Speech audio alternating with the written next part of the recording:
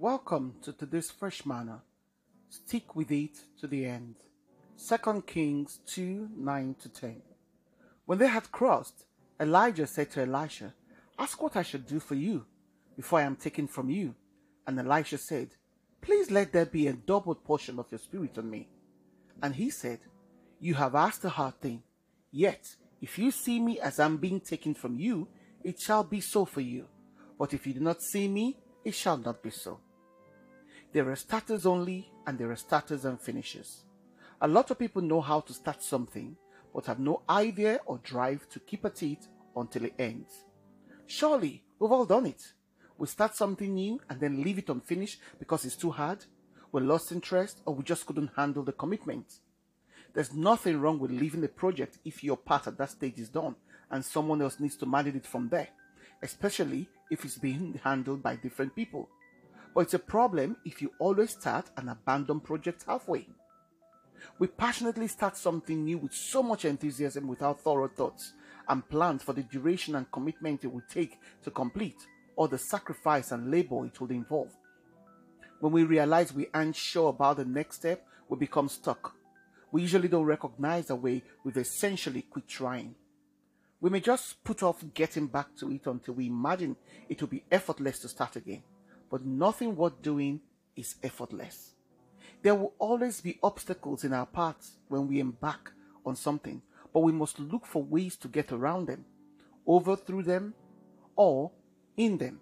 If every time we come across these obstacles we quit, we would never finish anything.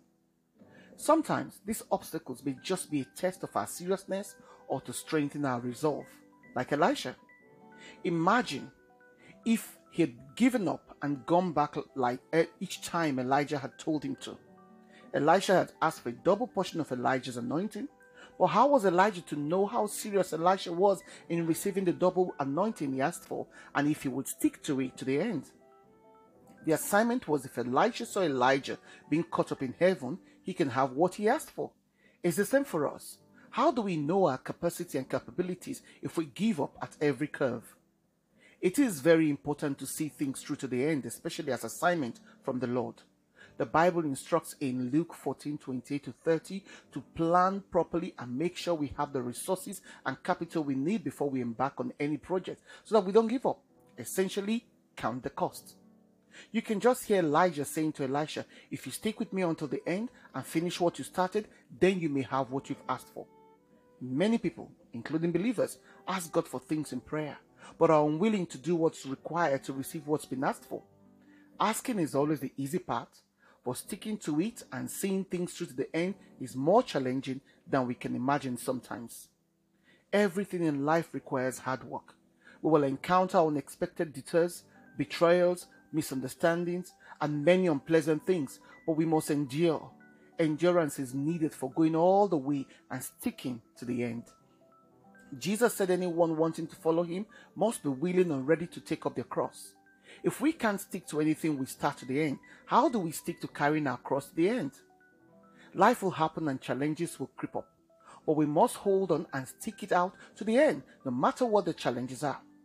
If it matters to you, start it, and if you start it, stick with it until it is finished. Do not leave it. Stick to the end. Stick with it. Prayer. Lord, grant me the inner strength to hold on to whatever I start until it's finished. In Jesus' name, amen. Shalom.